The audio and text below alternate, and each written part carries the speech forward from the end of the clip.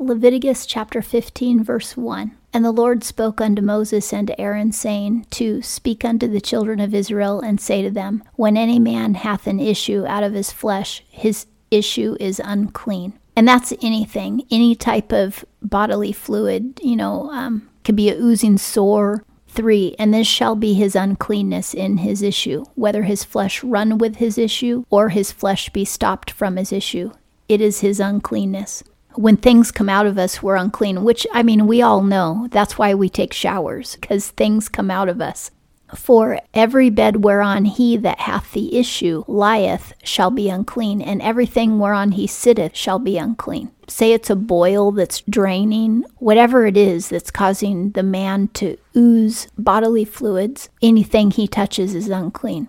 Unclean means that you cannot enter the sanctuary. You can't enter his presence. It doesn't mean that you're bad or that God doesn't love you or that you've done anything wrong, because God knows that we can't help it when we're having issues. This is just the law for what to do if and when you do have something coming out of your body. 5, and whosoever toucheth his bed shall wash his clothes and bathe himself in water and be unclean until even. If there's a sick man and you say you're taking care of him and you have to touch his bedclothes or whatever, then you're dirty as well because you helped him. God isn't going to hate you because you took care of somebody, but you will be unclean. God is pure and holy, and when we get to heaven, there's going to be absolutely nothing wrong with us. Before we get to heaven, we're going to have a new robe of righteousness when we're going up in the sky. A robe of righteousness will be placed on us, and we'll get our new eternal spirit body that has no sickness, no disease. We won't be old anymore, and beautiful and perfect weight. Nobody will have extra fat hanging off of them. Nobody will have teeth problems. Nobody will have eye problems. No deformities, no sickness of any sort. And I'm sure all the bald men will have their hair back too. The fact that he won't let sick people enter his presence at the tabernacle is symbolic of a promise. It's a promise that all of us who go to heaven will never be sick again, will never cry again, will never be hungry again, will never be tired again. There will be nothing wrong with us ever again. We'll be in perfect form. That's a beautiful promise. And so to symbolize that promise, only people who are clean and well can enter the Lord's presence.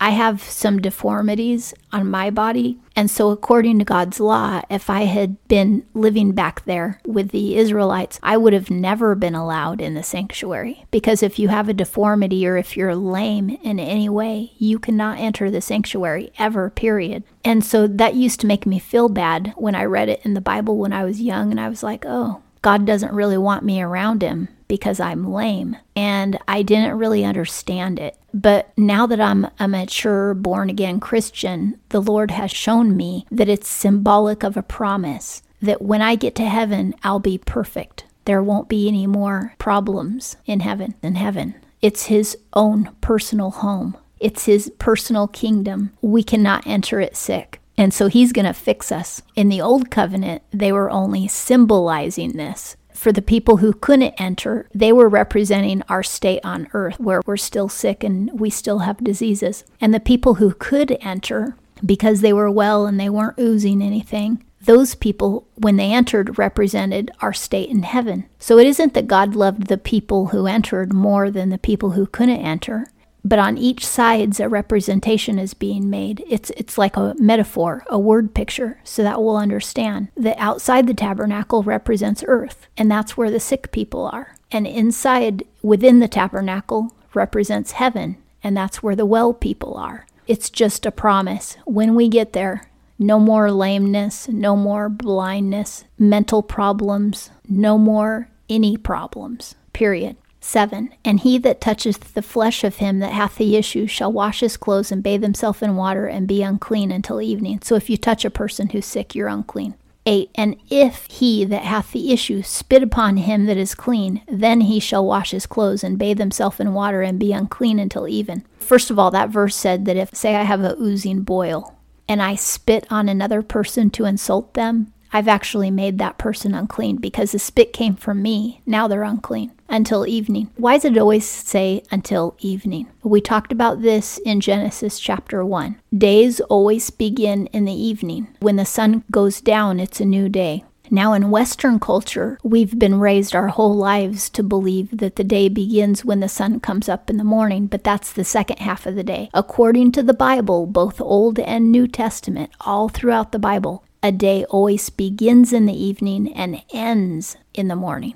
The first part of the day is evening, and the last part of the day is morning. When he says unclean until evening, he's literally saying unclean until the next day, because the next day begins in the evening, when the sun goes down. And that's why all the Jewish feasts begin at sundown, is because that's the beginning of a new day. There was something else I forgot to mention in one of the last chapters. When I said that the scarlet that they used with a hyssop represented the blood of Jesus, it does represent the blood, but it also is the red robe, the scarlet robe that the Roman soldiers put on Jesus to mock him before King Herod. When he stood before Herod, they put the red scarlet robe on him to mock him. That's what that piece of scarlet represents. He was made ashamed. He was mocked and humiliated. And if you've ever been shamed, mocked, or humiliated, just know that Jesus was too. And he understands you 100%. He knows what it's like to be put to shame through no fault of your own, just because other people are cruel. That's what that scarlet represents. Jesus took on our sickness on the cross. He took on our sorrows, and he took on our shame. We shouldn't be feeling shame because he took it. So if you have shame in your life, give it to Jesus because he died for that. He died to take that away from you.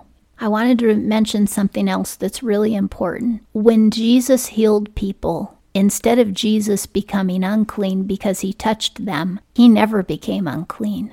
They became clean when he touched them because they got healed. If I go and care for a sick person who has an issue, I will become unclean because I'm taking care of them according to the old law. But when Jesus, for instance, when the woman who had an issue for 12 years, she was bleeding from her womb for 12 years. She was unclean. And remember when she pushed herself through the crowd because she knew that if she touched the hem of Jesus' garment, she would be healed. And then she touched his hem and she was clean. She was healed. But Jesus didn't become unclean. You know why? Because he is God and he provided the cleansing for her. And that's why he didn't become unclean when she touched him. But all the other people who she touched in the crowd to get to Jesus, she made all of them unclean. But when she touched Jesus, she didn't make Jesus unclean. When we're sick and Jesus comes to touch us, he doesn't lose any of his holiness or purity by ministering to us. We become like him instead of him becoming like us.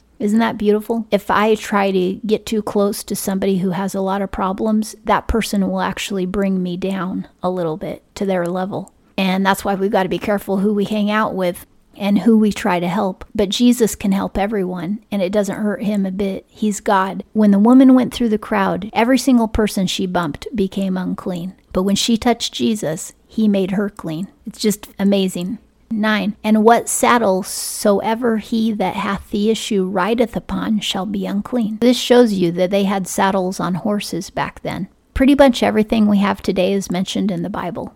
10. And whosoever toucheth anything that was under him shall be unclean until the even. And he that beareth those things shall wash his clothes and bathe himself in water and be unclean until the evening. If you put like a soft blanket on a chair and then the sick man sits on it, now the blanket is unclean. And if you pick up the blanket after he leaves and put the blanket somewhere else, you're unclean for touching the blanket. 11. And whosoever he that hath the issue toucheth without having rinsed his hands in water, he shall wash his clothes and bathe himself in water and be unclean until evening. So if somebody is sick and they don't wash their hands before touching you, then you're unclean. 12. And the earthen vessel which he that hath the issue toucheth shall be broken, and every vessel of wood shall be rinsed in water. Wood can be cleaned, but the clay cannot be cleaned, probably because they're very porous. When a clay vessel becomes unclean, God says break it. Whoever the potter was in town was busy, but the wooden vessels they could sanitize.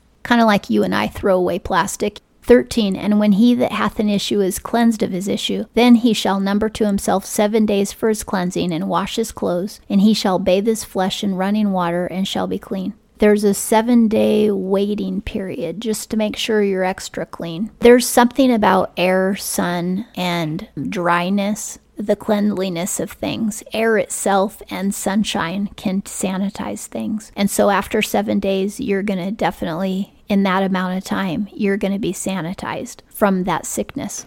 So after the 7 days, he shall wash his clothes and shall bathe his flesh in running water and shall be clean. 14. And on the 8th day he shall take to him 2 turtle doves or 2 young pigeons and come before the Lord under the door of the tent of meeting and give them unto the priest. You have 2 weeks to get your offering together, just in case you need that long. 15. And the priest shall offer them, the one for a sin offering and the other for a burnt offering. Remember, the burnt offering means you're totally consecrated to the Lord, and the sin offering is just to forgive you of your sins. And the priest shall make atonement for him before the Lord for his issue. He's getting forgiveness for his issue. And again, this shows that you might have an issue as a result of sin, but even if you don't, you're a sinner anyway. You still need atonement. 16. And if the flow of seed go out from a man, now this is talking about semen, then he shall bathe all his flesh in water and be unclean until even. He's only unclean until the next day if he has sex with his wife. 17. And every garment and every skin whereon is the flow of seed shall be washed with water and be unclean until even. If anything gets on the bedclothes or whatever, then those items are definitely unclean. You can't just go sleep in that again the next day. It has to be washed.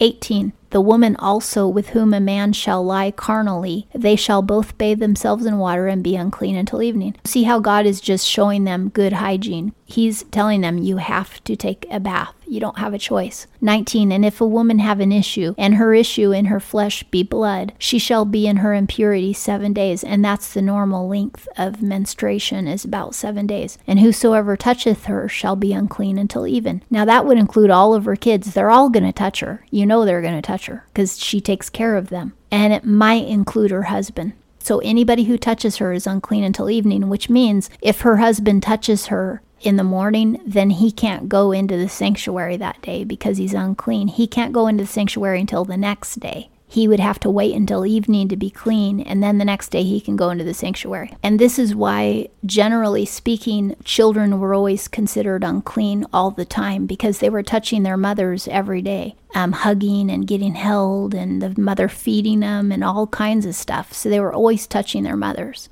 Even a teenage child might give their mom a hug, or do something for their mother. Mothers are nearly always unclean because they're always lactating or menstruating, and men would be unclean whenever they slept with their wife until the next day. That's why whenever Moses would say, consecrate yourselves, in that commandment is included, don't sleep with your wife that day. On the day of a big feast, the 3 times out of the year when the men have to appear before the Lord at the temple, they wouldn't be sleeping with their wives. They need to be clean. There were times when the men deliberately did not sleep with their wives, and it was because of these purposes. 20. And everything that she lieth upon in her impurity shall be unclean. Everything also that she sitteth upon shall be unclean. The bed, the blanket, the chair, whatever. 21. And whosoever toucheth her bed shall wash his clothes and bathe himself in water and be unclean until evening. So probably a lot of the family members did not touch her bed, but the man might have to because he might be sleeping in that bed. So for him, he'd either be unclean for that whole week or he would have to sleep somewhere else in order to stay clean. 22. And whosoever toucheth anything that she sitteth upon shall wash his clothes and bathe himself in water and be unclean until evening. 23. And if he be on the bed or on anything whereon she sitteth, when he toucheth it, he shall be unclean until evening. 24. And if any man lie with her, and her impurity be upon him, he shall be unclean 7 days. So now God is saying, if you touch your wife when she's menstruating, you're unclean until evening. But if you sleep with your wife when she's menstruating, you're unclean for 7 days. And every bed whereon he lieth shall be unclean. So the man is unclean for a longer period of time. 25. And if a woman have an issue of her blood many days, not in the time of her impurity, like if you're sick, if you have like a problem with your womb and your cycle is out of kilter, Or if she have an issue beyond the time of her impurity, all the days of the issue of her uncleanness, she shall be as in the days of her impurity. She is unclean. Normally, when a woman starts menstruating, she's unclean for 7 days. That's normal. But if she's having abnormal menstruation and she menstruates for 2 weeks or a month or whatever it was, then her uncleanness will just be as long as the menstruation, however long it lasts. 26. Every bed whereon she lieth all the days of her issue shall be unto her as the bed of her impurity, and everything whereon she sitteth shall be unclean as the uncleanness of her impurity. This shows you that women probably had special places in the home, that's mother's chair and nobody else's chair, and that would be where she would sit when she's menstruating. And she might have had, special pillows and all kinds of things that the rest of the family might try to stay away from. The designated thing that she uses when she's menstruating. This isn't as big of a deal as it sounds to us, because in modern society, women menstruate every month because they don't have more than a few kids in their whole lifetime. They're menstruating month after month. But back in this culture, women did not menstruate every month because they were constantly having kids. They were pregnant a lot.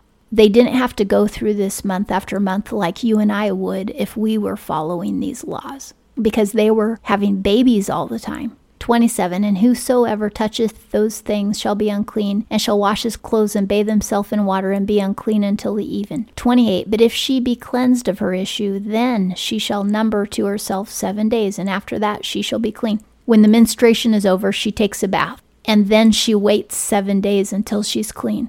29. And on the 8th day she shall take unto her 2 turtle doves or 2 young pigeons, and bring them unto the priest or to the door of the tent of meeting. Now she's giving a sacrifice because she menstruated. But again, it's not as big of a deal as you might think, because back in this ancient time, women rarely menstruated.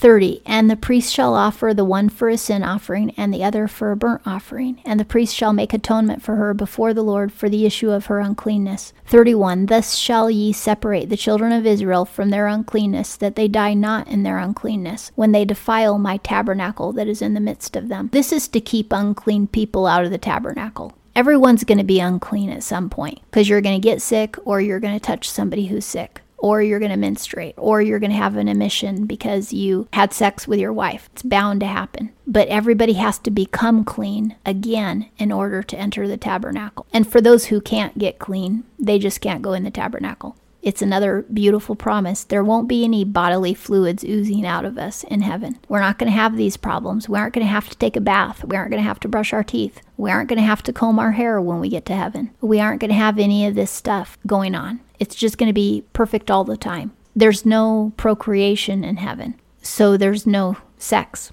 Heaven is going to be way better than that. On earth, people think sex is the greatest thing. But in heaven, when we finally see God face to face, it'll be indescribable joy, bliss, pleasure, happiness, fulfillment, like we have never known. And there's nothing that we've experienced on this earth that will ever match it or even come close to it. Believe me, in heaven, you aren't going to be sorry that you don't have a spouse. You aren't going to be sorry that you don't procreate. You're going to be so glad that you're in heaven. And you're going to be like, wow, this is so much better than our life on earth was. And it's going to be awesome. 32. This is the law of him that hath an issue, and of him from whom the flow of seed goeth out, so that he is unclean thereby. 33. And of her that is sick in her impurity. Now, when it says sick, that's just a mistranslation. It does mean menstruating. That's what this... So, of her that is menstruating, and of them that have an issue, whether it be a man or a woman, and of him that lieth with her that is unclean.